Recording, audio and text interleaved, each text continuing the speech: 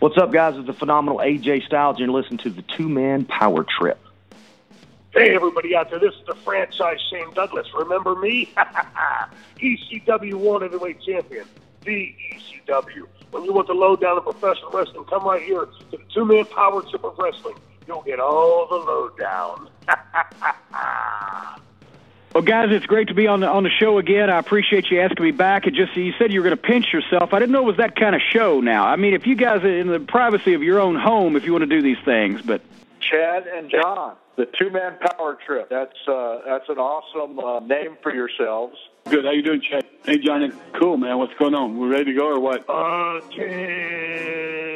This is Ricky the Dragon Steamboat. This is Scotty Riggs, and you're listening to the Two-Man Power Trip of Wrestling. Hey, man. What's up, guys? This is Homicide. Oh, that's my homie, Homicide with a big homie club. Yeah, that would be it. Hey, this is David Penzer, and this is the Two-Man Power Trip of Wrestling. Well, thank you. Hear me, fear me. What's going on, guys? This is the 7-foot, 330-pound DNA of TNA. That's right, my DNA is outer space. And you're listening to the Two-Man Power Trip of professional wrestling. You know, I don't do many wrestling shows anymore, probably because I'm a bit ignorant. You guys probably know 10 times more than I do. Great talking to you guys. It's been your pleasure. They've worked in and around the wrestling business.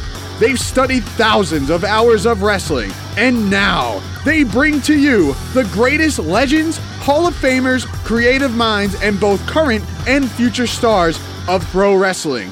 They are Primetime Paz and Chad, the Two-Man Power Trip of Wrestling.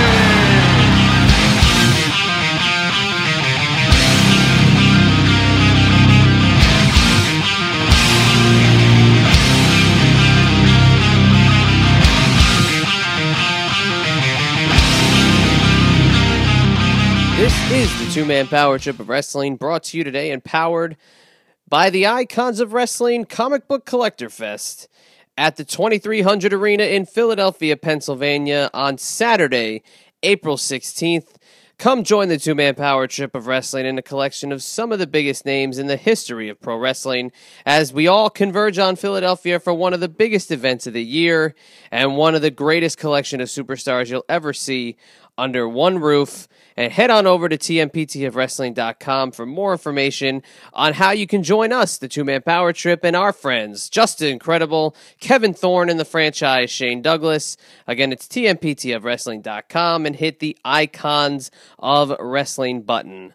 And with that being said, my name is Chad, and as always, I'm joined by my tag team partner, Primetime John Paz. And John, today on the show, we're joined by a guest who's given us one of our most favorite interviews to date, as it's former TNA superstar and the son of the legendary Eric Bischoff.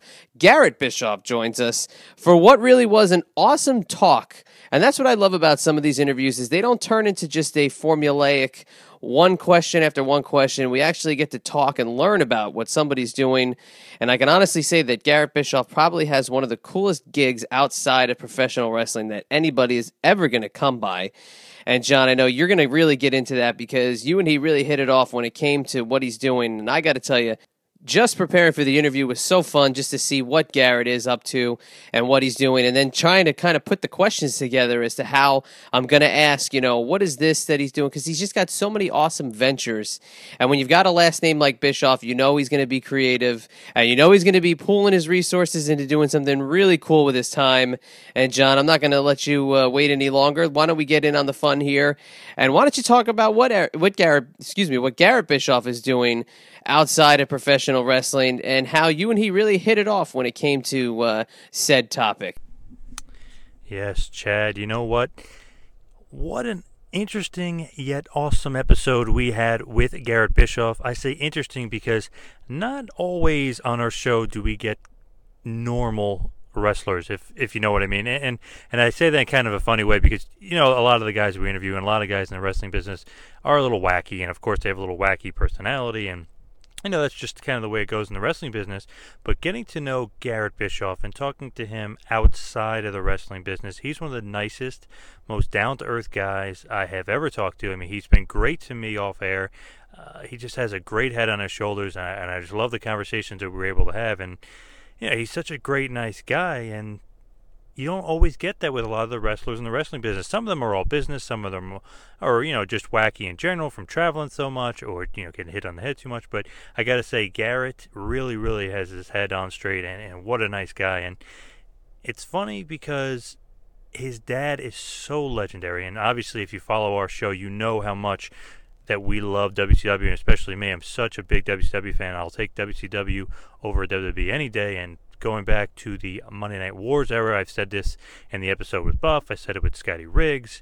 I've said it with all the WCW guys that we had on. I said I would take the booking of WCW from the NWO on basically over anything the WWE has ever done. So, I mean, that's saying much.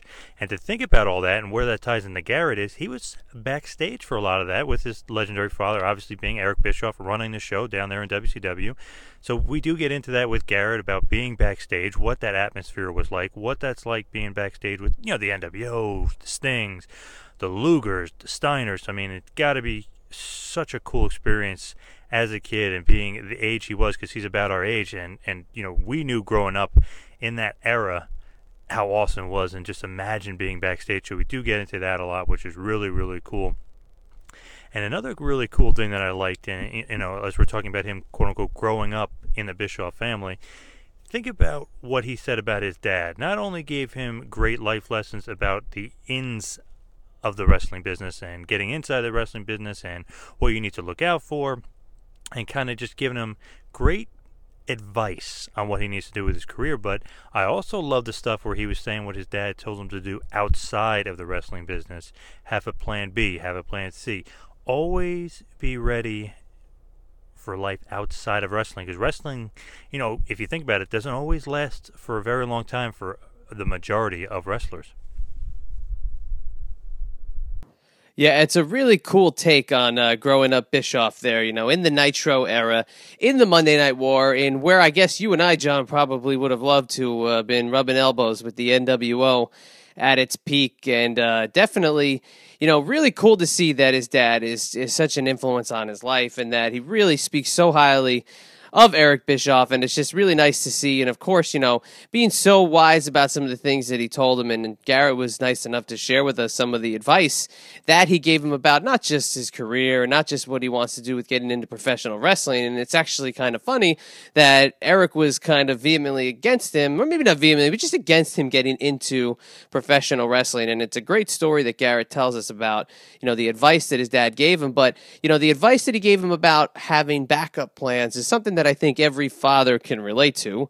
Maybe myself and John, maybe we have little ones, so maybe that talk is a little bit down the road. But I know with my own personal experience, it's always good when your dad tells you that, look, you can do your career, you got this, but it's always good to have that backup. And coming from a guy like Eric Bischoff, to us, he's Eazy-E. To Garrett, he's Dad. But it's got to be something very reassuring when your father is that much in your corner and gives you that kind of sound advice, because not just having a plan A, not just having a plan B, but also having a plan C, it never hurts.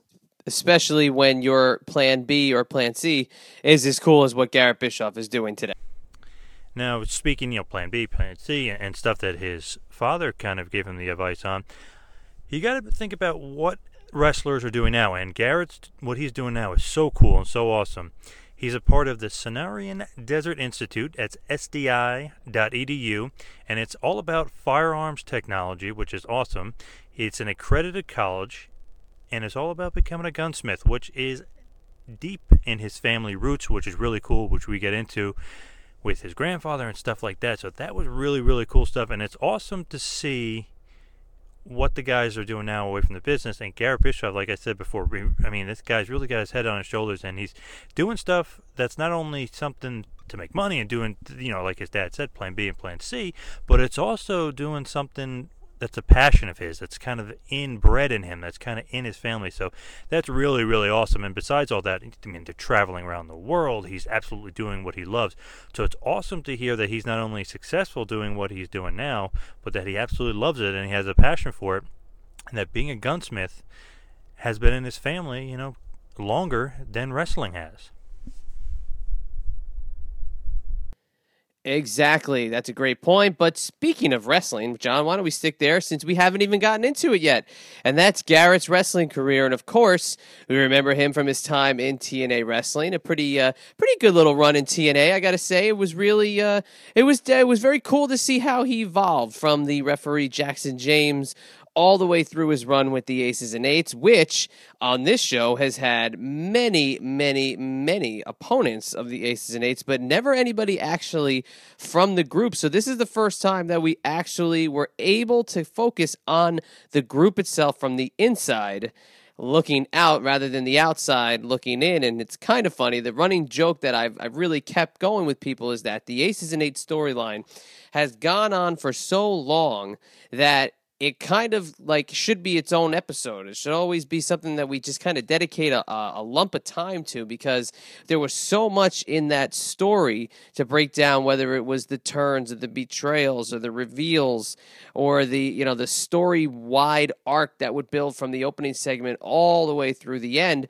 The Aces and Eights really took up a huge part of TNA television for a very long time, and Garrett being a gigantic part of the group from its beginning through its end, and we get to find out what his take was, and really, it was a great run. And I always say the joke that I've told with John is that, we've always said, hey, Aces and Eights, what do you think about it? Well, it's another story for a different day, because yes, it is a quite complex story that went on for quite a long time, but it was really cool to get Garrett's take on it. And John, when you think about Aces and Eights, you think about what they did with it, what they could have done with it, but at the end of the day, it was a huge chunk of TNA's history, and it really established Garrett Bischoff as his own entity in professional wrestling. Yes. Gotta talk, when you talk to Garrett Bischoff and when you talk about TNA and talk about his run there, you gotta talk about the Aces and Eights. Obviously, we go into Garrett's whole career. We talk about being trained by the Dudleys, by the Nasties, being involved in Nox Pro over there with Rikishi and Gangrel. So, we go in depth. We go into all the training. We talk a little Hulk Hogan. Obviously, we talk about his father. We talk a little WCW, talk a little NWO, but most importantly, as it pertains to Garrett, we talked to the very, very polarizing Aces and Eights. Now, this is something that we always are interested in talking about, and so many people have so many opinions on it because, like I said, the Aces and Eights is so polarizing. And one cool thing about it, like we do talk about, he got to team with his buddy, Wes Briscoe, and obviously they've teamed since then down in Florida and things like that on the indie scene, but they're good friends, and that's an awesome thing to say, because I can just think of me and you, Chad, how awesome it would be if we were in the wrestling business. We were buddies, and we're wrestling together. We're in a cool faction together. We're on TV together. It's just an awesome thought to really have there.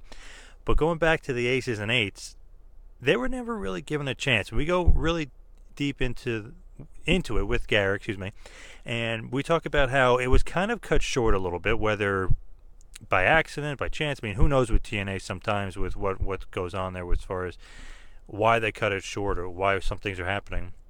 But I always thought they had a little bit of a longer run in them, and it was very interesting the way it was actually done. I really think that it's almost talking about too negatively when people refer to the Aces and Eights in that TNA era.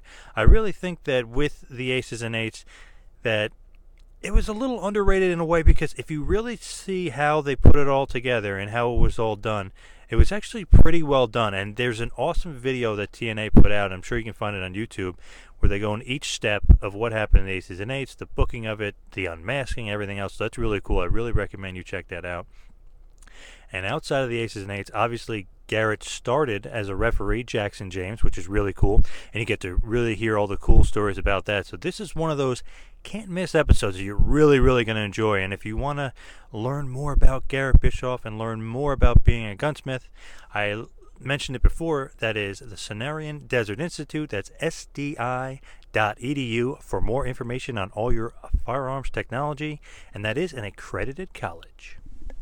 Without a doubt. And, of course, stay tuned for Garrett's plugs to get all of the information, yet again, including where you can find him in the social media universe. And, John, you mentioned it very, very briefly, and it's kind of funny. If we were in professional wrestling as a tag team, I would definitely think that you're going to turn on me probably within about 5 minutes of stepping into the ring for the first time.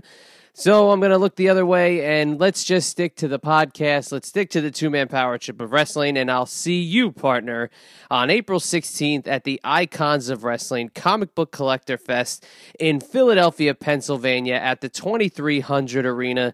Join the two-man power trip of wrestling and our guest, just incredible, Kevin Thorn and the franchise Shane Douglas in the old ECW arena with 2 originals and 1 member of the New Breed. Something is bound to happen, and you can head on over to tmptofwrestling.com for more information on that event. Now, John, before we throw it over to the interview, hit him with a little bit of two-man power trip of wrestling business and get it on over to Garrett Bischoff.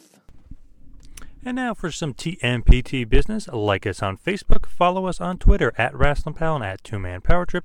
Subscribe to us on YouTube. Also, please subscribe to us on iTunes. Leave us a review. We would love to hear your feedback. Also, check out the feed for prior great episodes featuring the late great American Dream, Dusty Rhodes, Harley Race, Ricky the Dragon Steamboat, Stan the Lariat Henson, Dale the Patriot Wilkes, Matt Morgan, Homicide, and so many more, so please check that out. Also, you can check us out on Player FM, the I-95 Sports Network, and the Top Rope Press Radio Network on topropepress.com. Also, please check out our Pro Wrestling Tee store. It is new and it is awesome. So check out the TMPT, Two-Man Power Trip of Wrestling page on ProWrestlingTees.com and order one of our shirts today. Also, while you're over there, scroll over to the Kevin Thorn page where you can become a member of the Bite Club. And speaking of Kevin Thorn, if you're looking to book Kevin Thorn, a.k.a. Mordecai, a.k.a. Kevin Fertig, please email bookings at tmptofwrestling.com. That is bookings at tmptofwrestling.com. And now, without any further ado, a former TNA wrestling superstar, a former member of the Aces and Eights, the son of the legendary Eric Bischoff, he is Garrett Bischoff. Please enjoy.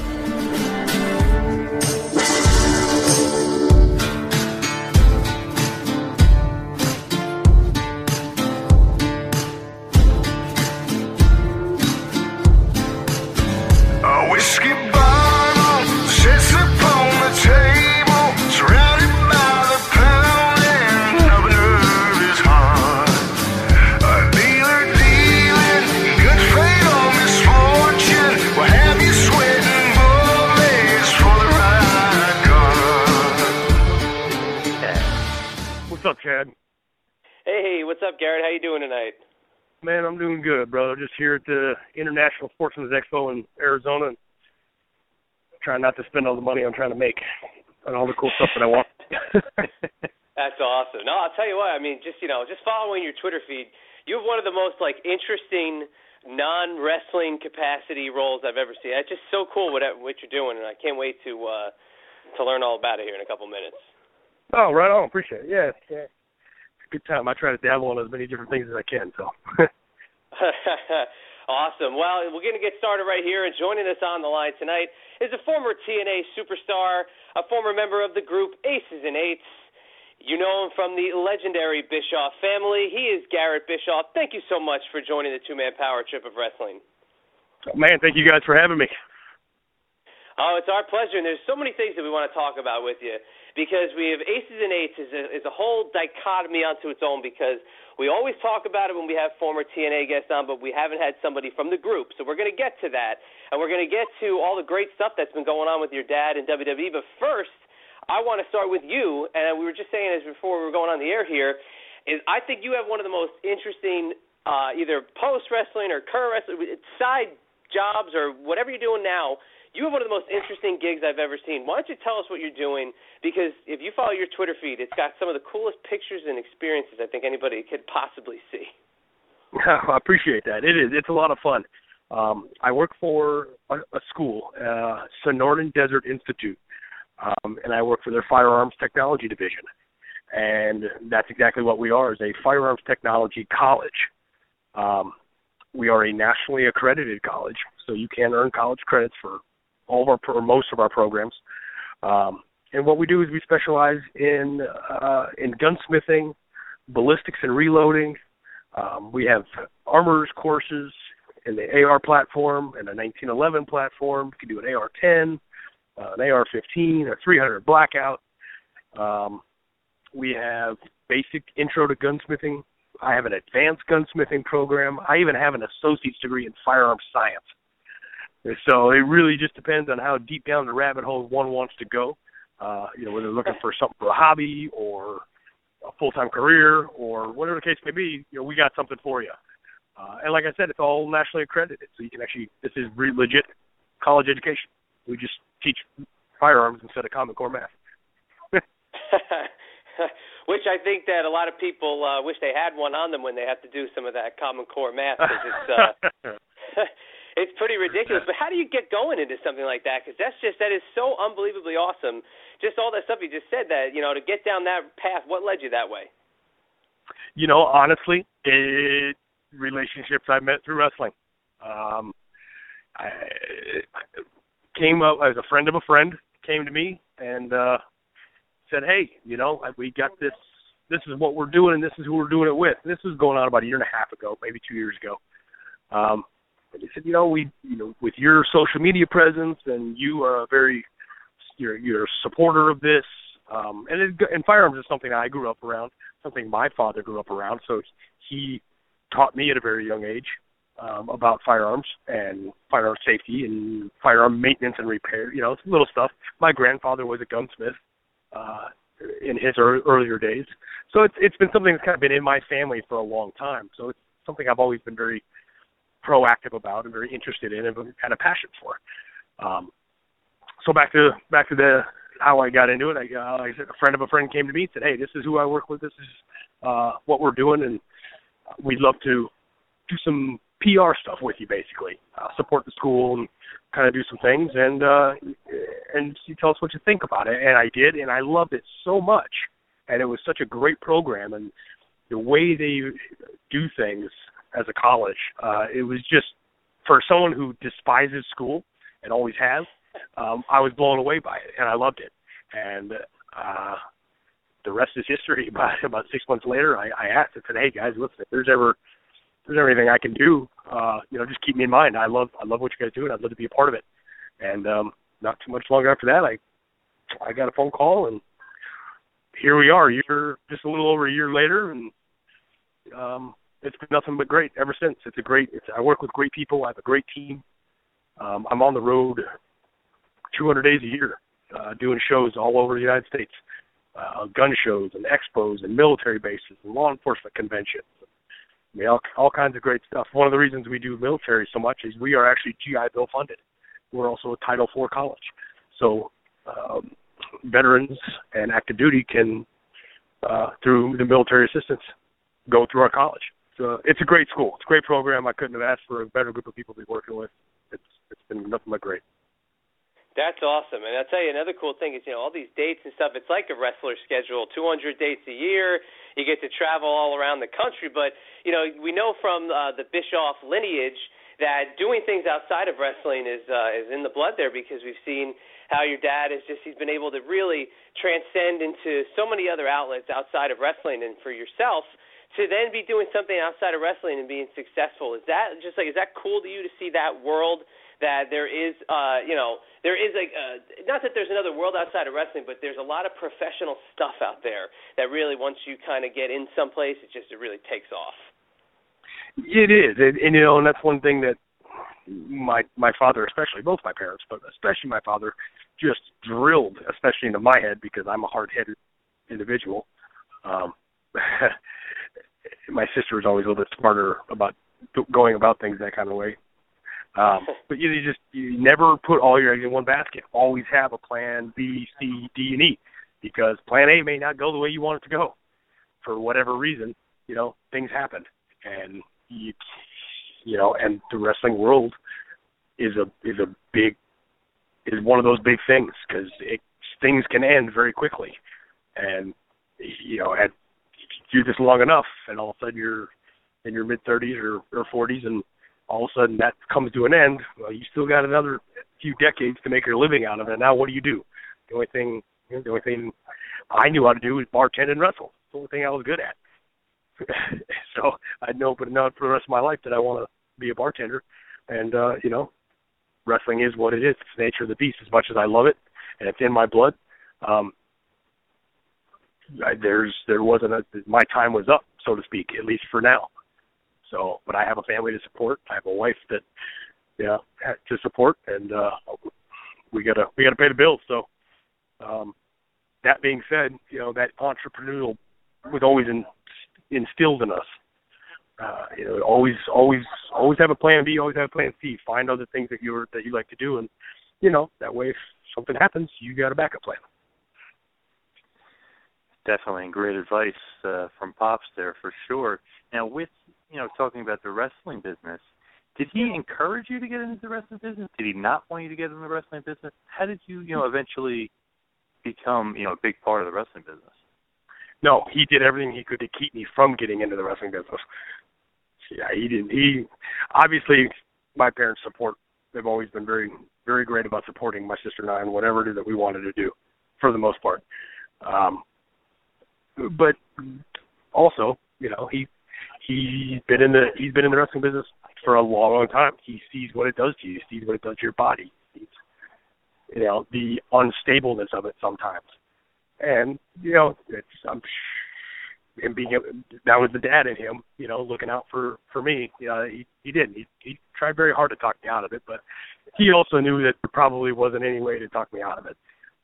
So after a few weeks or a few months or so trying, I think it was finally, he realized that it just wasn't going to work. So, like, you know what? Let's go give her hell then. So if we're going to do it, we're going to do it as best we can. So that's what we did. And you definitely grew up in the wrestling business. There's no doubt about that. But who actually did the training for you? Like, who was your main trainers when you actually decided, hey, I'm going to put on the boots and strap them up, and I'm going to jump in the ring? My first wrestling school was Knox Pro out in California. That's Rakishi's school. David Heath, Gangrel, and Reno Inoue, the Black Pearl. Those guys who were literally the first ones to break me in, so to speak. Phenomenal guys inside and outside of the ring. They really care and love this business, and they care about training and teaching you the right way. And it's great group of guys. I couldn't have asked for anything better. After I got done in California, I ended up down in Florida, and I ended up with Brian Knobs, the Nasty Boys. Remember them? Oh, of course, yeah. Yeah, so Brian Knobs had his wrestling school. And as you can imagine, it was called Nastyville. and that's kind of where I stayed until I got going with TNA, and then everything else was literally learning on the fly. Just getting out there and getting it in from guys that, working with all the veterans, which I had the opportunity to work with a lot of great ones, and very fortunate for that. Was it kind of weird as you're growing up in the business and then eventually training? Is it kind of weird because you've basically grown up in the business your whole life? Basically, you were almost as if obviously your dad was one of the W, and thus he was a member of the NWO. It's almost like you remember the NWO as a kid and all this other stuff. Did you almost feel like you were always in the wrestling business, even though you were never really trained? No, not at all. Always had a massive amount of respect for those guys when I was young. These are all guys that I looked up to, and to me were larger than life. And but even that being said, at a young age, it was also as cool as everybody was. They let me get in the ring and roll around. And, work with me when I was little, and stuff like that. But it was also very much instilled in me that listen, you don't just get in here and do this because you are who you are. If you're going to get in here one day, you're going to earn it. You don't just get to go in here and because you're got the last name Bischoff, and that's the way I was raised on it. And I knew going into it that I was going to have to work hard, extremely hard, if not even a little bit harder than normal, just to overcome that and to prove that I didn't just think I was there because I had a right to be. I wanted to be there because I earned it. And that's how I looked at it. That's how I went into it. And when it came time to get in the locker room or get in the ring or go over things or do whatever it was we were going to do, I shut up and I listened. That's what I did. And that's just the way you got to do it. Nobody's going to give you anything in there. You got to earn it. So true, and it's so well said, and it's interesting because, there's got to be a little bit of pressure on you being, Eric Bischoff's son. Do you think that was a lot of pressure on you as you're going through the business, as you're going through all your training and everything? Of course. There's always that in the back of my mind. But I kind of had, like I said earlier, kind of prepared myself for that. I knew it was going to be an uphill fight. I knew that people were automatically going to despise me. Just because, without really even giving me a chance. And when I say that, I don't mean any of the boys in the locker room, because they were nothing but good. But I knew fans, people on the outside. I knew that it would be an uphill fight, but I didn't care. I would just take that, and I was going to use it and use it as fuel to drive that train, and I did, to the best of my abilities. Just went out there and did my job and to the best I could, and loved every minute of it. Did you have a lot of experience, not like physical experience, but, from watching the shows or maybe even being backstage at Nitro when you were a kid or maybe being at WCW pay-per-views, did you get a lot of experience just kind of from like doing the eye test and kind of just put that all in your mind and then save it until you actually started training? Yeah, I think some of that helped me, absolutely. Understanding the structure and how the shows are run and what goes into them, and I think that all played a part in it. It definitely gave me a step up, I think. I don't say I knew it all by any means going into this, but I think it was definitely a different type of education that not everybody was able to have. So yeah, I think that helps. Can't really put one finger on one particular skill, but I think all of it combined, it really did. It helped out a lot. And also, if you remember, when I first got the TNA, I was a referee for a long time. Yes. And I learned so much from Brian Hebner and Earl Hebner. I mean, those guys took me under their wing, and I learned so much from them. And that also played a huge part when it was time to switch over to wrestling. I got to see these things from a different point of view. So when it was time for me to get in there, I kind of had a different way of looking at it or seeing it, if that makes any sense. So that all that combined, I think that helps. And when you were a referee, I mean, obviously you came in, you weren't Garrett Bischoff, you were Jackson James.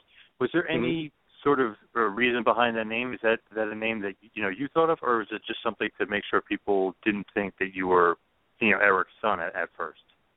Kind of both. We did it for two reasons. One, we didn't know what we wanted to do later on down the road.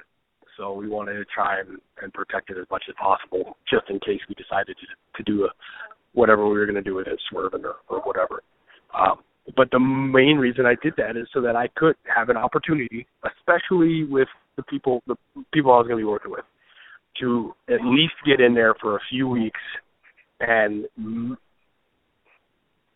get comfortable without automatically being judged. That was a way for me to just kind of get there and build a little bit of relationship, a foundation with these people, with everybody, without anybody knowing who I was. Not because I didn't trust anybody at all. It was just, it's human nature. Human nature is what it is. So those were the two reasons why we did that. And then, when you kind of revealed it to the public, and obviously everyone in the back already knew. But did you get any sort of backstage heat after the fact, like, oh, it really is Eric Bischoff's son here? Nope, nobody, not from anybody that I worked with. At least that never came to light.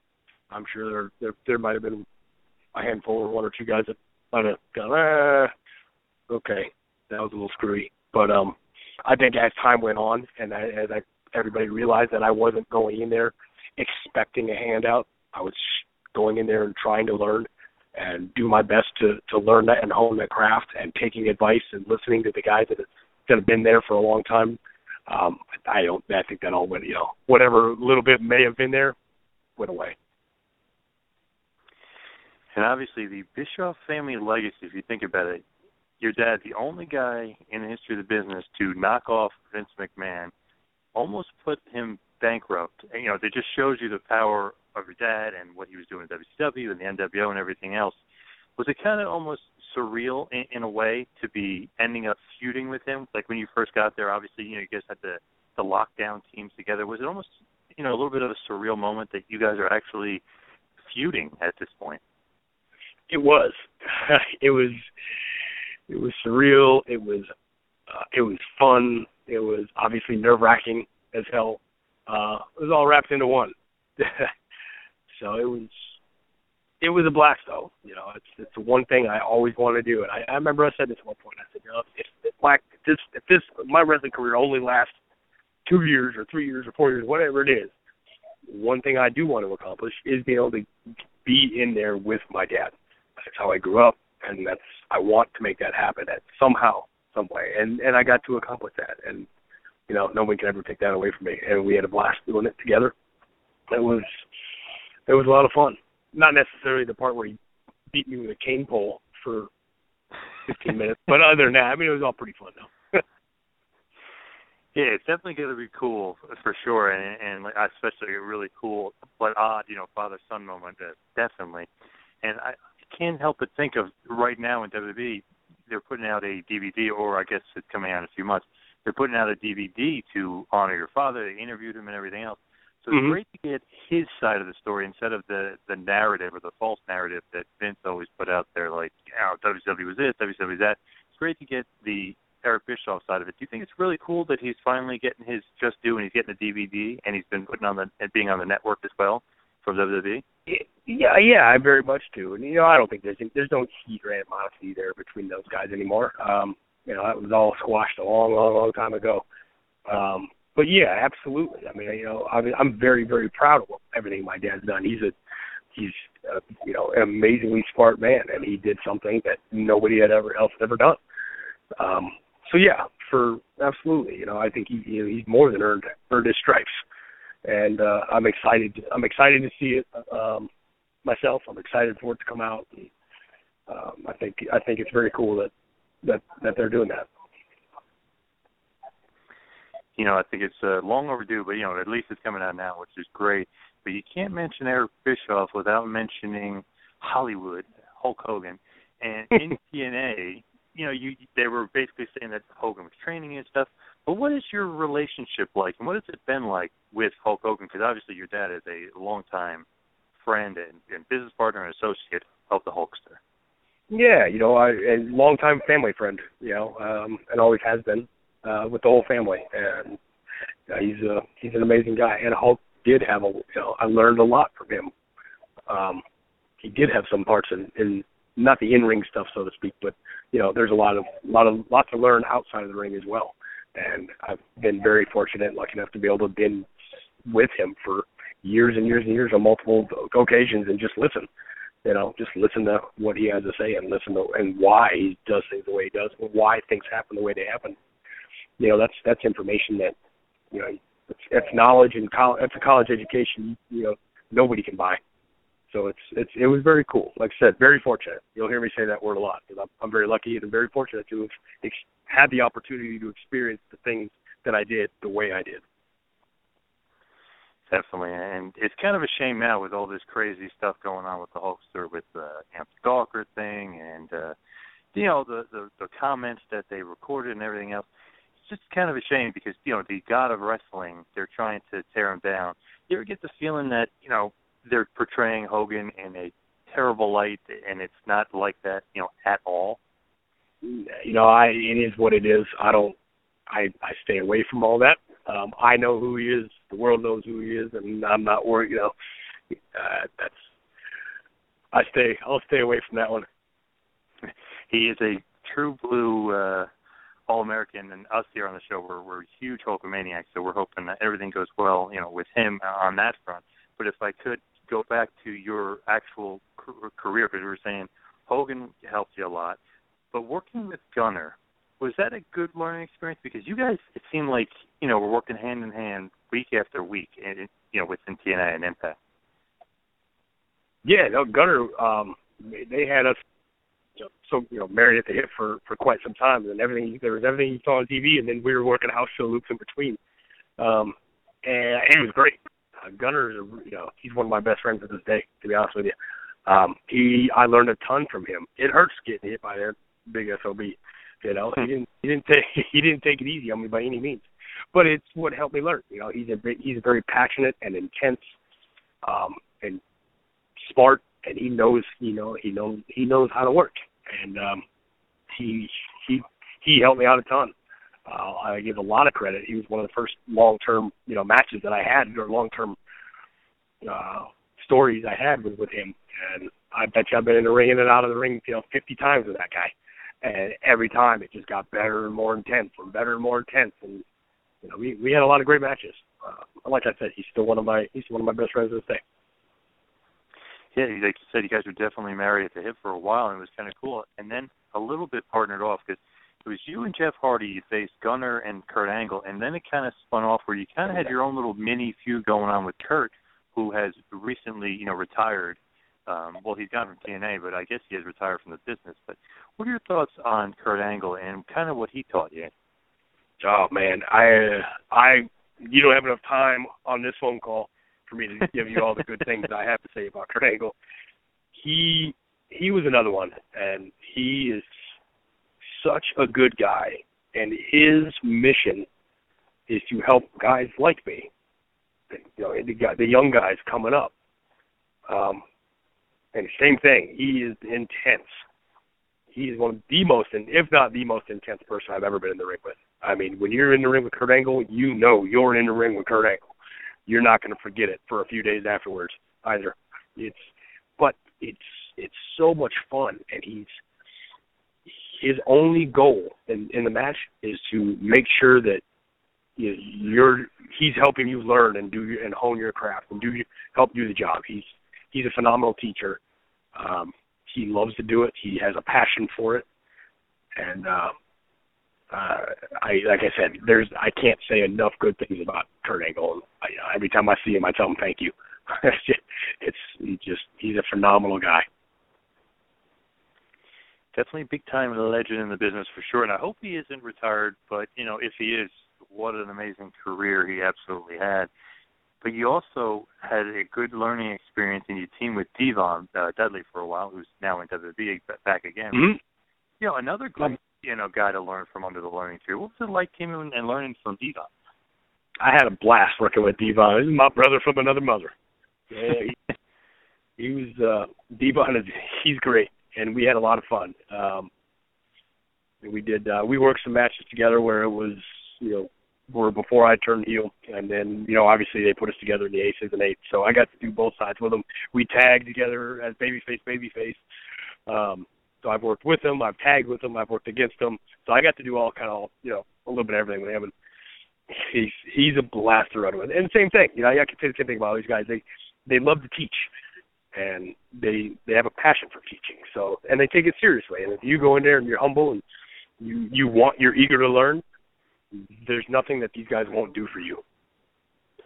So, or to help you along the way. It's same thing. I still talk to Devon at least once, twice a month. Even if it's just a, hey, what's up, brother? How you doing? And same thing goes for Bubba. That's what these guys do. They have 3D Academy in Orlando. That's what they do. It's one of the best wrestling schools you can go to. That's what their passion is. They love to teach. They have a passion for teaching. They want to see wrestling 30, 40, 50 years down the road from now, 60 years down the road. You know, they want the next generation to keep going. So if you're eager to learn and you can just show up and tough it out and shut up and listen, there's no better guys to help you along the way. Definitely want to get into Aces and Eights in just 1 second, but I wanted to mention before you got into Aces and Eights, they kind of paired you up with Wes Briscoe, and it seems like you guys would have a lot in common as far as legendary fathers in the business. So did you guys gel very well together? Yeah, absolutely we did. Same thing. Still one of my best friends to this day. Just talked to him the other day, actually. Yeah, we had a blast. It was cool. It was cool because, like you said, it was, Briscoe and Bischoff, and there's some fun dynamics to work with there. We clicked right off the bat. It's the first, I think by our second tag match, we were already kind of reading each other's minds. And we still tag together every once in a while. He lives not too far from me in Florida, and we still get together and do some small stuff just for the fun of it. Get back together, do some tagging here and there. It's a great pairing, and of course now we're going to transition into Aces and Eights. We'll spend a couple minutes here because, like I said off the top, we've had other people on who were facing the group, but we've never had anybody in from the group who can give us the perspective, especially from your perspective, about it. Because on paper, as it started, could possibly have been one of the most innovative angles to come down the pike in years. I mean, it was just an absolute polarizing angle to start off. And as it was slow burning and it was starting to kind of develop, you really saw elements of how the story, got going. Now, when you were approached about joining the group, what were your thoughts about getting into something like Aces and Eights, being that it was such a, you went from being the baby face to now an absolute hardcore heel with this awesome stable? My exact words were, hell yeah. I saw the writing on the wall. I saw how people were acting to it. And I was like, absolutely awesome. This is just a cool, edgy, something that nobody's seen really since the NWO Degeneration X. So it was not brand. The idea of it was, what we were doing. The physicality of it was new, but the idea of it really wasn't. But nobody had seen it in a long time. Nobody's seen anything like this. This edginess and this raw, just nastiness since Degeneration X and NWO. Nothing, it hadn't been done again. So, in a sense, it was new and fresh, and it was a lot of fun. There was a real heat with that group that hadn't been seen in wrestling anywhere, to be honest with you, in a long, long time. We actually had people throwing stuff in the rings at us in Europe again. Nobody's done that since NWO. The ring was littered with trash by the time we left. Oh, it was so awesome. It was such a great pairing at first. But, as it developed, what did you think about how the story got going? Because it was so dark and gritty to start off, and it was really raw. And I feel like as it developed, it kind of lost that edge once guys started to lose their mask. But when you went from being just, under the mask to being revealed, do you think that changed the dynamic of the group? Me personally changed the dynamic of the group, or everybody as Just do you think that when the mask started to come off each guy, that changed the dynamic of what the group was portraying on the air? Well, yeah, but it had to. You can't do that forever. It had to eventually. Everybody had to be unveiled. That was part of the hype. So yes, it changed, but I don't think it was a bad thing. I think once we figured it out, you can only dangle the carrot for so long before people are going, okay, whatever, I'm going to go find a different carrot. So I think that timing was right, absolutely. The way that we were doing things, the coming through the crowd, all that stuff. It's all stuff that nobody had seen in forever. The backstage stuff that we were doing, taking people hostage, and it was a lot of fun. I think it ended. I'm sorry. Go ahead. Well, I was gonna say I think it ended too soon. I think there could have been a lot more we could have done with that. But you know what? That's my job was to show up and do what they asked me to do, and that was it. So that's what we did. Without a doubt, those backstage segments were intense, and John and I always talk about the one that they had with Hulk being held hostage and looking for Joseph Park, which just, the Hulk Hogan dynamic as being the guy feuding against him was just absolutely unbelievable at that point. And having Hulk Hogan as really the main guy that you're feuding with just kind of raises the bar for the group itself, because you're going after the biggest guy, not just in the company, but the biggest guy in the history of the business. And that's where the slow burn came, with each guy becoming, revealed, and what their role was, either against TNA or letting people into the building. Was there anybody that was going to be in the group that then at the last second it was pulled? Because it seemed like the way some guys were kind of sprinkled in, that you really could have put anybody in the vest. It's almost similar to the NWO. You could have put anybody in the vest and they would have succeeded. No, not necessarily. We kind of had an idea what was going to happen, or they did. We had to make the decisions, but they knew what they were doing with it and who they wanted to go with it. There may have been a little bit of question, for a little while on a few people, but for the most part, and it had nothing to do with other than just who was going to be the right fit. But no, there wasn't anything like that. They had a good idea of who they wanted. I do know that part of the one thing that they wanted to make sure not happen is grow it too fast. Too many people too fast. So that was good. They didn't do that, and I think that helped out a lot.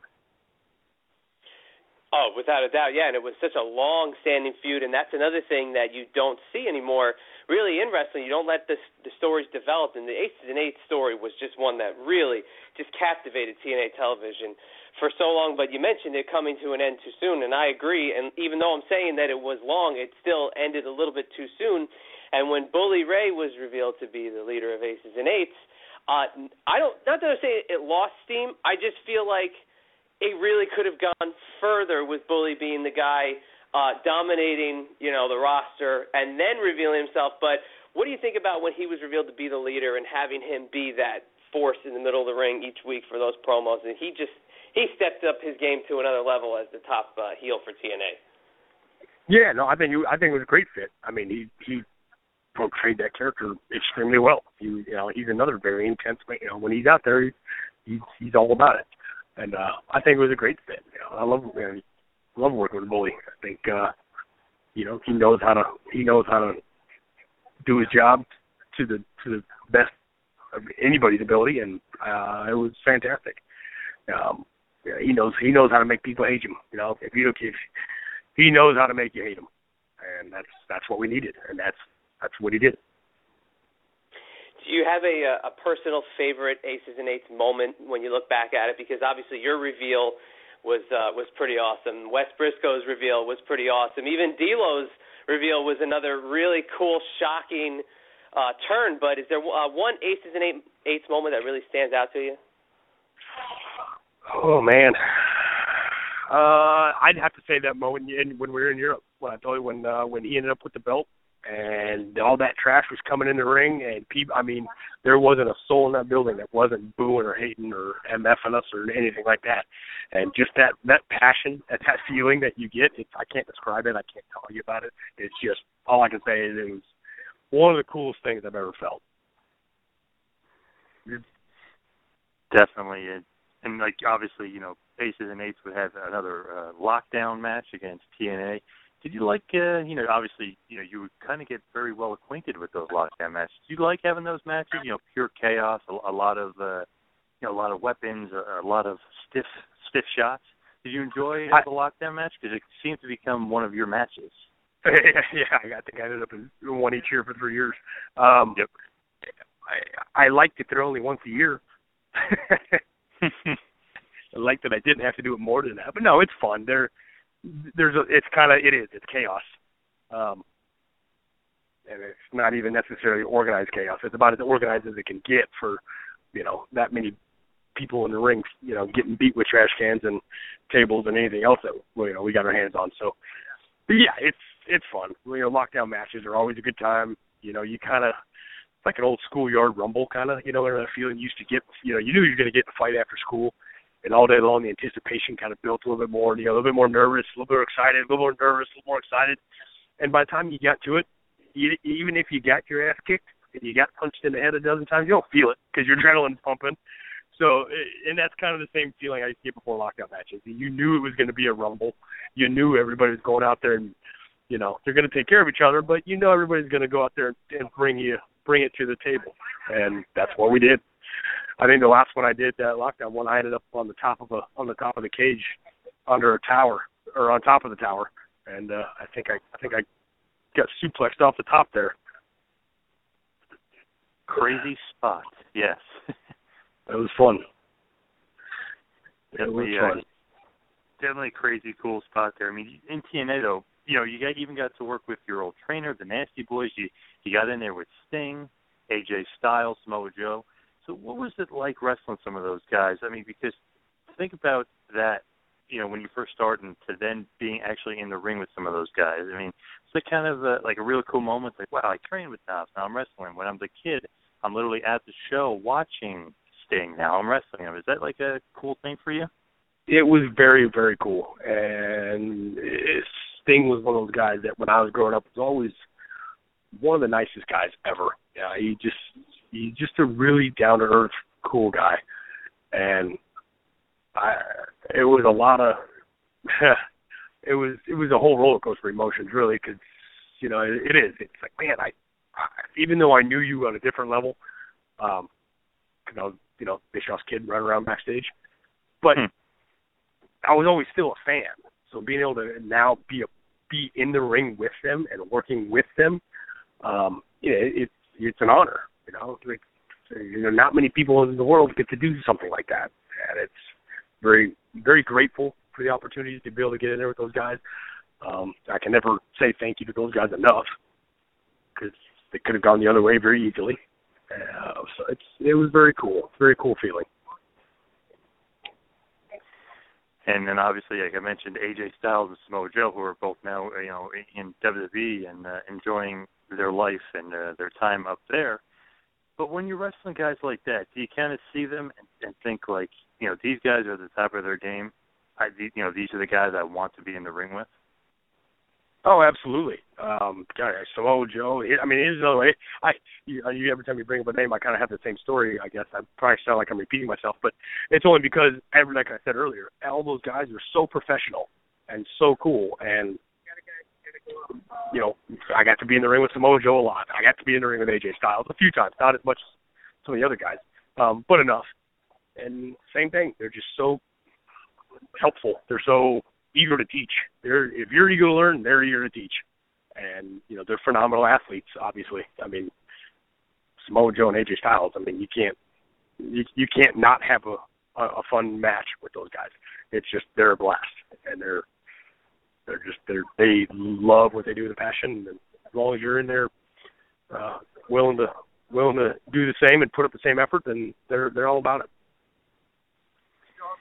And as I start to wind it down here, Ken Anderson kind of just made some big time news. He had some unpleasant things to say about TNA, I guess, as he exited the company. But you got a chance to work with him as well, and obviously he was a part of the Aces and Eights. But his pile driver to you kind of just obviously storyline related, but it kind of ended your run there. Was that a little bit of bittersweet? Did you want the TNA run to end, or did you feel it had a little bit more legs, or were you gone and your dad were kind of gone at the same time? No, at that time I didn't know that was going to be my end. But the last time I stepped foot on TNA stage, so there was. I had no idea that was going to be it. My actual contractual departure didn't take place till maybe a little more over a year after that. Oh wow! So. But you know what? It is what it is. Like I said earlier, that's how the wrestling business is. You 1 minute you're going 150 miles an hour, the next minute you're not, and it is what it is. I don't hold a grudge. I'm not bitter. I don't hold hard feelings against anybody. It is. That's the business. So it's I say thank you to everybody that was a part of helping me out there. I had a great time when I was there. On to the next phase of my life. Absolutely, and you're doing quite well. I didn't read. I don't know what interview Ken Anderson gave. I didn't read it, so I'm not sure what he said or what it was. But I'm sure whatever it was, he feels what he feels. So Ken's a great guy though too. He's a great guy. He loves to hunt. He loves to fish. He loves the outside. We try to go hunt together once a year. If we can. He basically he said 2 words. One begins with an F, and then the second one was TNA. So there you have it. Obviously, some legal issues and stuff like that came up with, you can't really get into it too much with TNA, but I guess was there, hard feelings on your end when they were, basically gone from TNA? Nah, like I said, I don't hold a grudge. I'm not bitter. I don't have time for it. It is what it is. Business is business, and things will work themselves out however they need to in the future. But I don't. If it's business is business. I don't hold a grudge. I don't have any hard feelings. I'm not bitter about anything. Do you have a favorite match or maybe matches you had when you were there? Because you wrestled so many, like we talked about, so many good guys and so many good learning experiences. So any things to pick out? No, I really couldn't pick just one. They were all unique in their own ways. They were all different, and you kind of heard me repeat myself for the last half hour here about how much I like the guys that I worked with. So I couldn't pick just one, to be honest with you. They're all unique. So just different. Is there any dream match out there of a guy you didn't get? I know you said you had the chance to wrestle so many good guys, but is there any guy out there you never got the chance to wrestle that was always kind of on your mind, like, man, I wish, because you even wrestled your dad. I mean, is there any guy that would real dream match for you that you would love to wrestle one day? Curt Hennig. Obviously, that's not going to happen, but I always loved growing up watching Mr. Perfect. Loved it. He's the best heel ever, in my eyes. I wish I would have had the opportunity to work for him. He's no doubt about it, a huge, huge legend, and I know you kind of said a little bit before with you said your dad gave you great advice, and he said always have a plan B, always have a plan C, always have a great backup plan. But what was kind of the best advice he ever gave you as far as inside the wrestling business? Oh God, inside the man, that's a lot. There's a lot of lessons learned there. I guess to be honest, it's just there and relax, learn to, hone your craft, and just go out there and be you. Take who you are and just turn the level up on it, times 100 when you're out there. And just be you. If you try to be someone you're not, it's going to come off very fake, very phony. Part of the reason why that Aces and 8 character worked for me so well, because that's kind of how I am. Obviously, I'm not an outlaw by any means, but I'm that when I wake up in the morning, it's a pair of Holy jeans, a pair of Harley boots, and I'll jump on my bike and disappear on a ride for a few hours. Or I grew up riding, but that character was just kind of me, just turned up a little bit. Just whatever you do, don't kidnap Joseph Parks again. But before we end it here, we get to your plugs. I just want to like to ask, especially somebody like you who's got a lot more to do in your professional career, wrestling career, everything. Where do you see yourself in 5 years? Is it still wrestling, here and there? Is it going full into what you're doing outside of wrestling, or what do you think you'll be doing in 5 years? To be my 5-year plan is to continue to grow with this company I'm with right now, Sonoran Desert Institute. You heard me talking about them earlier, and I very, very much enjoy and believe in and am passionate about what they do and what we teach. And I see myself continuing to grow with them, and I'm dedicated to them and committed to them as they are to me. So that's where I see myself with them. As far as wrestling goes, you never say never. There's never any absolutes in this business.